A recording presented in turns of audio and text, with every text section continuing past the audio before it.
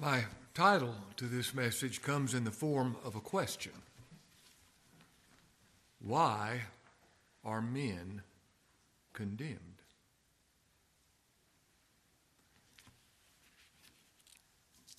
It was not a red-faced, hellfire and brimstone preacher who said, "Wide is the gate, and broad is the way that leads to destruction, and many there be that go in thereat. And strait is the gate, and narrow is the way that leads to life, and few there be that find it." Those are the words of the Lord Jesus Christ. Many go the way of destruction, the way of condemnation, where God will be condemning. And few go the way of Christ, the way of the strait gate and the narrow way. Why are men condemned? I know we've all asked ourselves that question from time to time. Why are men condemned? Why does God punish men? All men know intuitively that God is and will reward the righteous and punish the wicked.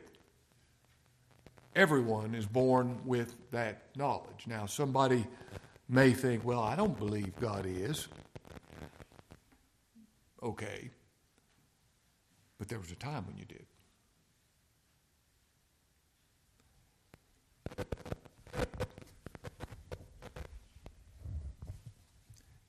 Perhaps now you don't. But there was a time when you did. All men are born believing that God is.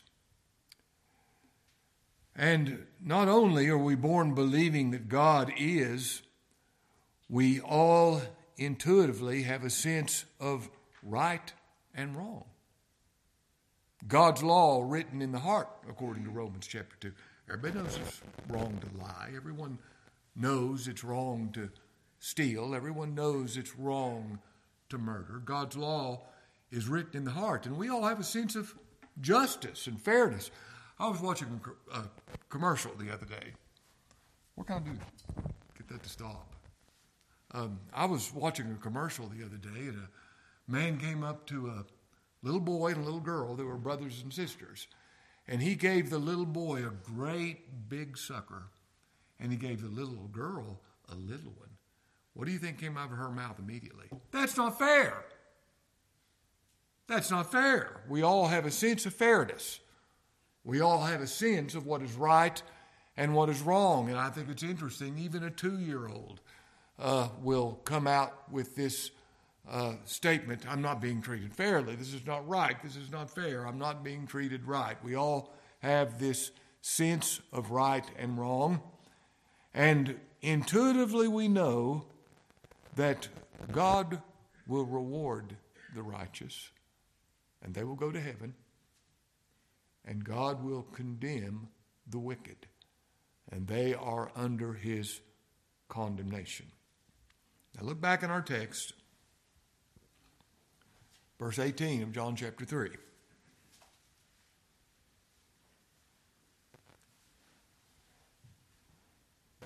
He that believeth on him is not condemned, but he that believeth not is condemned already, because he hath not believed in the name of the only begotten Son of God. That's why he's condemned, because he has not believed on the name of the only begotten Son of God. And this is the condemnation.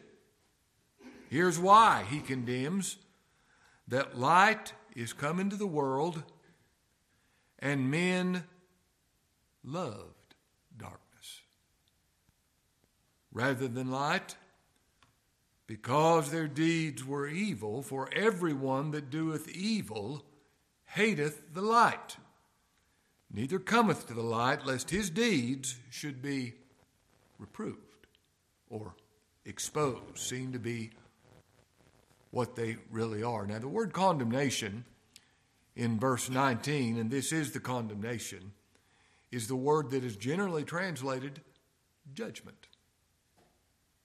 Judgment. It's the same word used for judgment day in the Scriptures. It's appointed unto men once to die, and after that the judgment. You will remember when the Lord said to that religious crowd, it'll be more tolerable for Sodom in the day of judgment than for you. Now that is an intense statement. He looks at these people and he talks about the people of Sodom, the people who were known for grotesque immorality and perversion. And he said, those people will have it better on the day of judgment than you will. The people who did not believe the gospel. Now there is a place called heaven where the righteous are rewarded. And there is a place called hell where the wicked are condemned. Condemnation. And let me say this about God's condemnation. It's just, it's fair, and it's right. Turn with me for a moment to Revelation 20. This speaks of the judgment. Verse 11. Revelation 20, verse 11. And I saw a great white throne, and him that sat on the throne, from whose face the earth and the heaven fled away, and there was found no place for them. And I saw the dead, small and great, stand before God, and the books were opened,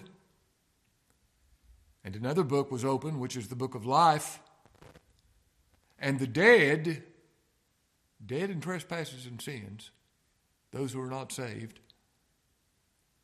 the dead were judged out of those things which were written in the books according to their works. Now this is so important for me and you to understand this. God's condemnation, He doesn't send men to hell because they're not elect. He doesn't send men to hell because Christ didn't die for them. He sends men to hell because of their sin, because of their works. And condemnation is God's fairness. It's His justice. Abraham said, shall not the judge of the earth do right? He shall. And what is amazing to me, I was talking to Lynn about this on the way over here, it is amazing to me how every one of us are guilty of setting in judgment on God and calling into question His fairness for what He does. In Romans chapter 9 is the great example of this, if you turn with me there. Romans chapter 9.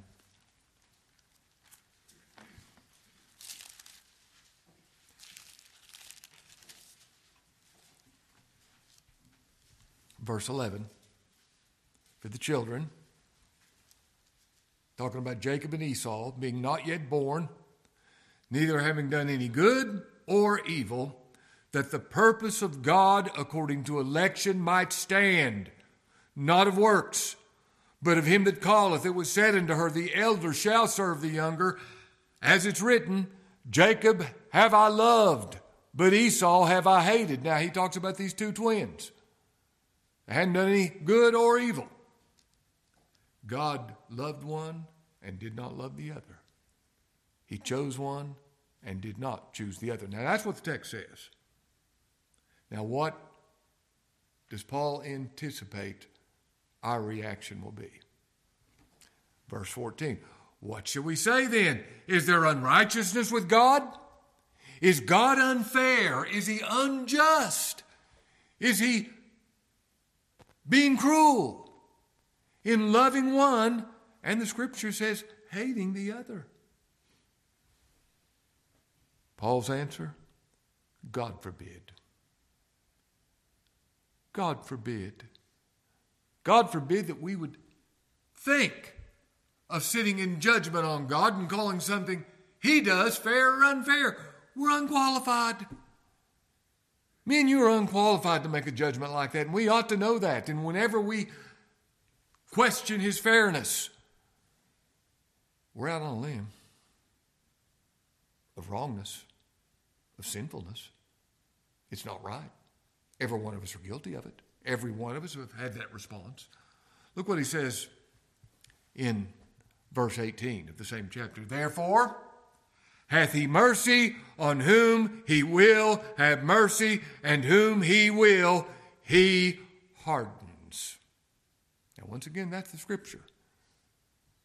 He can have mercy on you, or he can harden your heart so that you'll never believe, like he did Pharaoh. This is scriptural. I'm not giving some strange point of view. I'm giving what the Bible actually says. Now look what Paul anticipates. Thou wilt say then unto me, well, why doth he yet find fault? For who hath resisted his will? If he hardened me, how could he hold me responsible when he's the one who hardened me? How can he find fault with me? How can he charge me with what he hardened me to do? How does Paul answer? I love the way he answers this. He doesn't try to explain.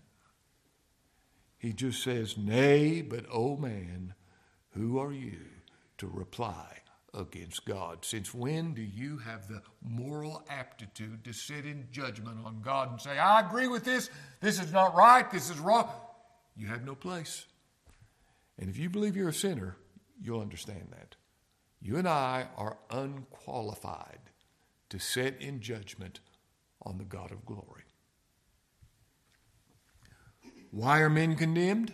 Back to our text in John chapter 3. They are condemned. Many. That's what the Lord says. Many. Why are they condemned? He that believeth on him is not condemned. He that believeth not is condemned already, because he hath not believed on the name of the only begotten Son of God. And this is the condemnation, that light is come into the world, and men love darkness rather than light, because their deeds were evil. Now, why are men condemned? Because they love darkness rather than light. Because they did not believe on the name of the only begotten Son of God. Now, when we talk about condemnation, I want to give what the Scripture teaches regarding this thing of condemnation. We're actually born condemned. Romans chapter 5, verse 18 says, by the offense of one, judgment came upon all men to condemnation. That's what the Scripture says. When Adam sinned and was condemned, you and I were as well. Now somebody says, well, how could I be held responsible for what somebody else did? You're not. Romans chapter 5, verse 12 says, by one man sin entered the world, and death by sin, so that death passed upon all men, in that all have sinned. You see, when Adam sinned, you and I sinned. It's not that we didn't do it and then it's charged to our account. No, we actually sinned when Adam sinned. This is what the Word of God teaches. 1 Corinthians 15:22 says, for in Adam all die. When he ate of the fruit, you and I died. And we were born into this world under the just condemnation of God. But let me finish that verse. For as in Adam all die, even so in Christ shall all be made alive. Now, just as Adam sinned, I sinned, Adam died, I died. If I'm in Christ, when Christ lived and obeyed, I lived. When he died, I died. When he was raised from the dead, I was raised from the dead. Now, what this tells me, if I can be condemned in Adam, I can be saved in Christ. That's the gospel.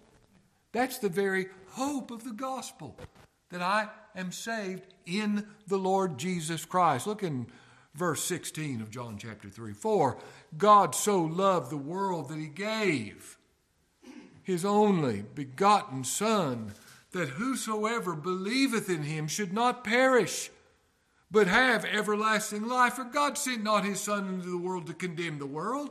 The world was already condemned. But that the world, through him, might be saved. That was God's purpose in sending his Son, that the world, through him, might be saved. Verse 18, he that believeth on him is not condemned. Now, do you hear that? He that believeth on him, to him that worketh not, but believeth on him that justifies the ungodly, his faith is counted for righteousness. He that believeth is not condemned. And let me tell you why he's not condemned, because there's nothing to condemn him for. You know, when the Lord looked at that woman who was guilty of adultery, caught in the very act, and he said, Woman, where are those thine accusers? Hath no man condemned thee? She said, No man, Lord. He said, Neither do I condemn thee. Now, there's only one reason he said that. Because there was nothing to condemn her for. It's what the Bible calls justification. My sin was paid for by the Lord Jesus Christ. He bore it in his own body on the tree and put it away, and his righteousness is mine. Just as much as my sin became his sin and he became guilty of it, his righteousness becomes mine, and I personally become guilty of that righteousness. There is therefore now no condemnation to them that are in Christ Jesus.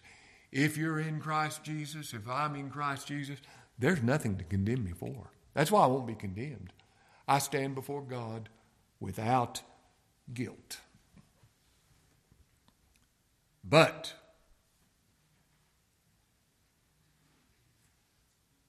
he that believeth not, verse 18, is condemned already.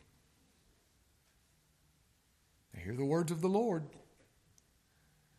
And let me remind you, this is not some red-faced, screaming, hellfire, brimstone preacher. This is the Lord Jesus Christ. And he says, he that believeth not is condemned already, because he hath not believed on the name of the only begotten Son of God. Now, do you know what the greatest sin there is? To not believe on the name of the only begotten Son of God. Now, before I go on with this, somebody's thinking, what about those people who've never heard of him? They've never heard the gospel. Somebody's thinking about that. There are a lot of people who have never heard the gospel. What about them? Why would they be condemned? They haven't heard. Can God condemn them even if they've never heard the gospel? Well, let me put a scenario before you. Let's say a man is a serial killer and he murders many people and he hates the people he murders, and he does what he does willfully. Now, if that man has never heard the gospel, would we say, well, he shouldn't be condemned then? Of course not. He'd be condemned for what he did. But the greatest sin, and this is why the Lord said, it'll be more tolerable for Sodom in the day of judgment Sodom's that place where all that perversion went on and that God destroyed it with fire from heaven. He says those fellas from Sodom are going to have it better on Judgment Day than you will, who've heard the gospel and not believed. To not believe, now let's think about this, to not believe on the name of the only begotten Son of God. Now, the significance of the only begotten, according to Acts chapter 13, is Christ being risen from the dead. God begat him. He died and he was raised from the dead. This is speaking of the cross and the resurrection. It's talking about the life, the death, and the resurrection of the Lord Jesus Christ. Now, the life, the death on the cross of the Lord, his resurrection, is a full manifestation of the character of God. The cross is the most godlike thing God ever did. On the cross, he manifests to us who he is. His character, who God really is seen in the cross of the Lord Jesus Christ. All of his attributes, his love, his justice, his mercy, his power to put away sin, his wisdom to make a way for him to be just and yet justify people who are guilty, his immutability, his sovereignty. Every attribute of God is revealed in the cross to us. And I tell you, the only way we get a true view of ourselves is by the cross. You're not going to find out how sinful you are by thinking about the things you've done or the bad thoughts that go through your mind. Now, there's plenty of them, no doubt, but what tells us the truth about ourselves is the cross. When God left man to himself, man killed God. He became a God murderer. Now that is sin. And we're given the true character of salvation in the cross, in the only begotten Son of God, saved by what he did, period. Amen? Saved by what he did, with no help from us. When he had by himself purged our sins, he sat down at the right hand of the Majesty on high, the cross. And to not believe on the name of the only begotten Son of God is the greatest sin a man can commit. We're all guilty of committing the greatest sin a man can commit. Look in verse 19. And this is the condemnation. Here's why men are condemned. This is the condemnation, that light is come into the world, and men loved darkness rather than light, because their deeds were evil. Light is come into the world. Now, I know exactly what this is a reference to. I know God is light. In him is no darkness at all. But the Lord said in John chapter 8, verse 12, I am the light of the world. And that was said precisely after he said to that woman who was taken in adultery in the very act, and she'd committed that sin, and he said, I don't condemn you because there's nothing to condemn you for. He's the light as to how that is. The gospel. Light is come into the world. And you'd think men would be overcome with joy at that light. You mean God can accept me in a way that honors his justice and make it to where I've never sinned? Why, that's the best thing I've ever heard. You'd think everyone would have that response. I think it's interesting when people first hear the gospel, they're so excited about it, they think everybody's going to love this, and they go and tell people about it, and they find out it's not true. You see, men love darkness rather than light, because their deeds are evil. The irreligious man hates the light because it says his deeds are evil. The religious man hates the light because it says his good deeds are evil.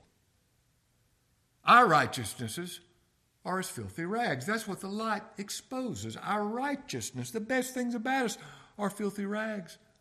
I tell you what, if you believe that about yourself, it's going to make you run to Christ to be covered with his righteousness, because you know you don't have any of your own. But people, by nature, do not love the light. They hate the light. You think about this. God will show mercy to you if you come by Christ. I don't want to come by Christ. How evil. How evil. That's why God condemns men, because they hate the light. They have no love for the light, but they love darkness rather than light, because their deeds are evil. Look in verse 20. For everyone, no exceptions, that doeth evil hates the light. Now, what a man is seen by what he loves and what he hates. Everyone that doeth evil hates the light. Neither cometh to the light, lest his deeds should be exposed. You know, if I come into the light, it's going to expose all my deeds as sinful. It's going to take away any hope of self-salvation. Now, if you're hoping in yourself, you're going to hate that. It's taking away what you're hoping in to be saved. And you're going to disagree. You're going to hate that. You're saying it's not fair. Why did it come up with all kinds of objections and so on? Verse 21. But. This is the same but as but God who is rich in mercy. I love this verse. But he that doeth truth comes to the light, that his deeds may be made manifest, that they are wrought in God. He that doeth truth. And in the original, the definite article is used, he that doeth the truth. He that doeth the truth. In John chapter 17, verse 17, the Lord said, sanctify them through thy truth. Thy word is truth. Now, the truth is objective. It's not subject to what me and you think it is. Somebody says, well, I think it's this. Well, it doesn't matter whether you think that or not. The truth is what it is. Whatever we believe about it doesn't matter. It's an objective truth, the truth of the gospel. You know, the Lord said in John 18:37, I came to bear witness to the truth. And that means by his death on the cross, he bore witness to the truth of who God is, who I am, and how God saves by the cross. That is the truth that he bore witness to. And when Pilate heard those words, he said, truth? What's truth? I mean, is there such a thing? And people would ask that today, wouldn't they? Is there such a thing as truth? Okay, let's say there is. Can I know it? Can I say, I know the truth? Why, is not that an act of presumption? What makes me... Can we actually say, we know it? And as far as that goes, truth, is it worth this? Is it worth going to the cross for? Is it worth dying for? What is truth?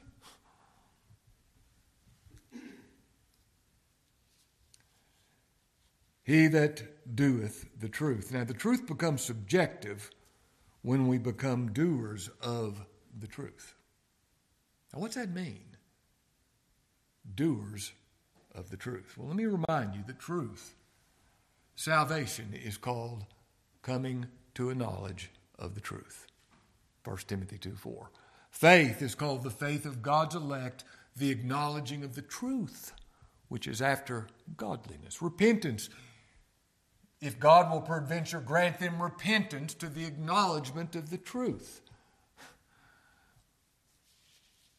Truth is objective, and it becomes subjective We become doers of the truth when we believe the truth. Now, let me give you 4 words that are involved in doing the truth.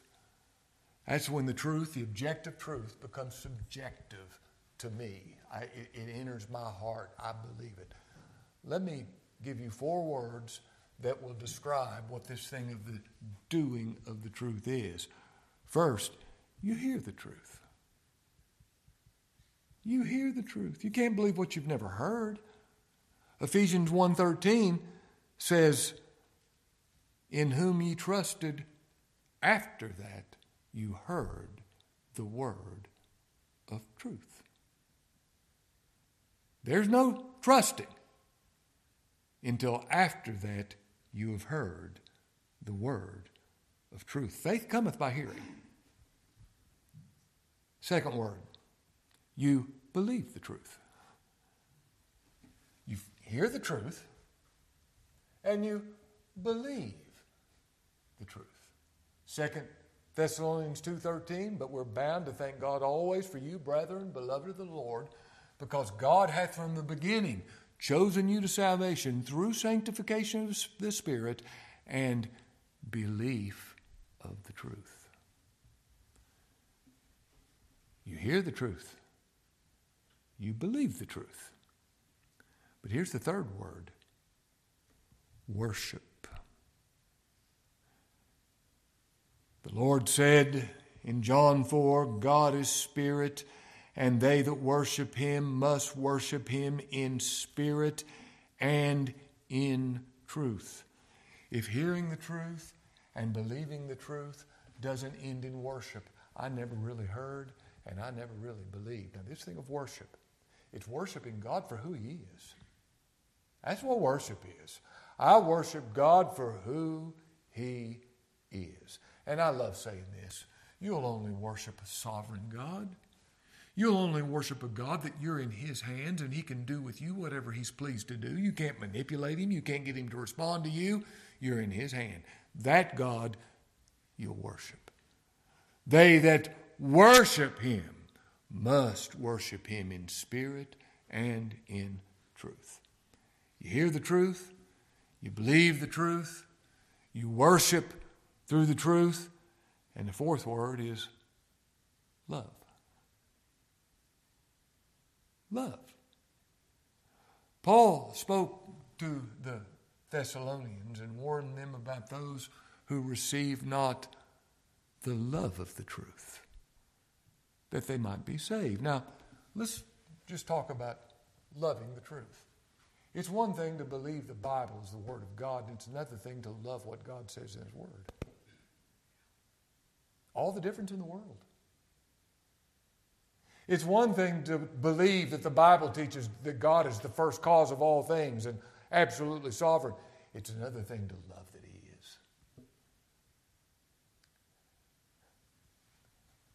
It's one thing to believe that the Bible teaches total depravity. It's another thing to believe you're totally depraved, personally. It's one thing to believe that the Bible teaches that God elected a people. It's another thing to be so thankful that God elected a people because you know you wouldn't be saved if he didn't. You love election because it glorifies God. It says salvation is by grace. It's one thing to believe that Christ died for the elect, that that's what the Scripture teaches. It's another thing to find your only hope in Christ, saying it is finished, and loving that, knowing that all God requires of you, you have, because he said it is finished.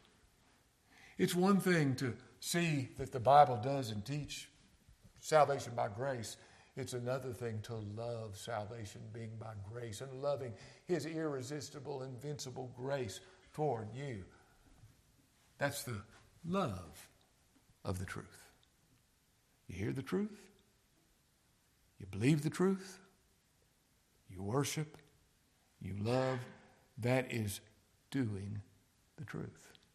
Now let's look what it says in verse 21. This is an important thing for us to understand. Verse 21, but he that doeth truth, he comes to the light. Unlike that person who doesn't come to the light because he hates it, he comes to the light that his deeds may be manifest. He wants everybody to see. He wants God to see. He's not ashamed to come to the light. He's not ashamed to bring his deeds to the light. He wants his deeds to be made manifest that God did them. That God did them. Now, when Jesus Christ obeyed God's law perfectly in his body, I obeyed God's law perfectly. The good deeds done in my body, he did them, but they're mine. It's justification. And I'm not ashamed to bring that to the light. I'm not ashamed to bring what God did to the light. I'm not ashamed to bring my faith to the light because it's the faith he gave me. I'm not ashamed to bring my love to the light because it's the love he gave me. Let's put it this way. Paul said, work out your salvation with fear and trembling, for it's God that worketh in you, both to will and to do his good pleasure. Now I'll bring anything that he did to the light, and I'm fine with it being exposed, because all of my salvation is what he did. In every experience, I can't take that too far, all of my salvation was wrought in God. It's what he did, and I can bring that to the light and not fear being exposed in a negative way, because God's going to accept what he did. You see, all God requires, he provides. And all he provides, he accepts. And we can bring that to the light.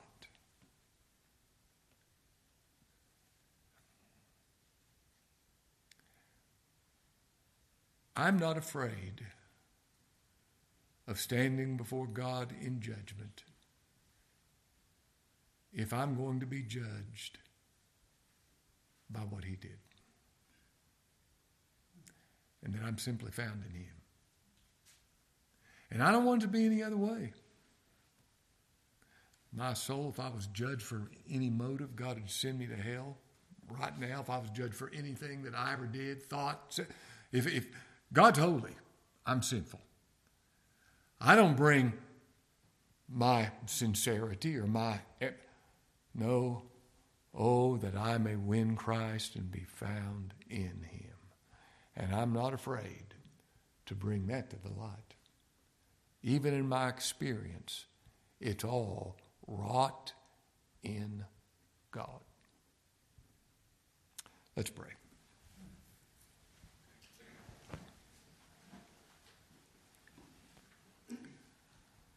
Lord, we confess how we were right with Adam in his rebellion against you. That when he sinned, we sinned. Lord, we confess that we are guilty. We're guilty of murdering your son. But how thankful we are that you raised him from the dead, and that that's the way we're saved, by what he did. Lord, enable us to hear the truth, to believe the truth, to worship the truth, and to love the truth. Lord, enable us to come to the light that our deeds might be manifest, that they're wrought in God. Bless this word for your glory and for our good. In Christ's name we pray. Amen.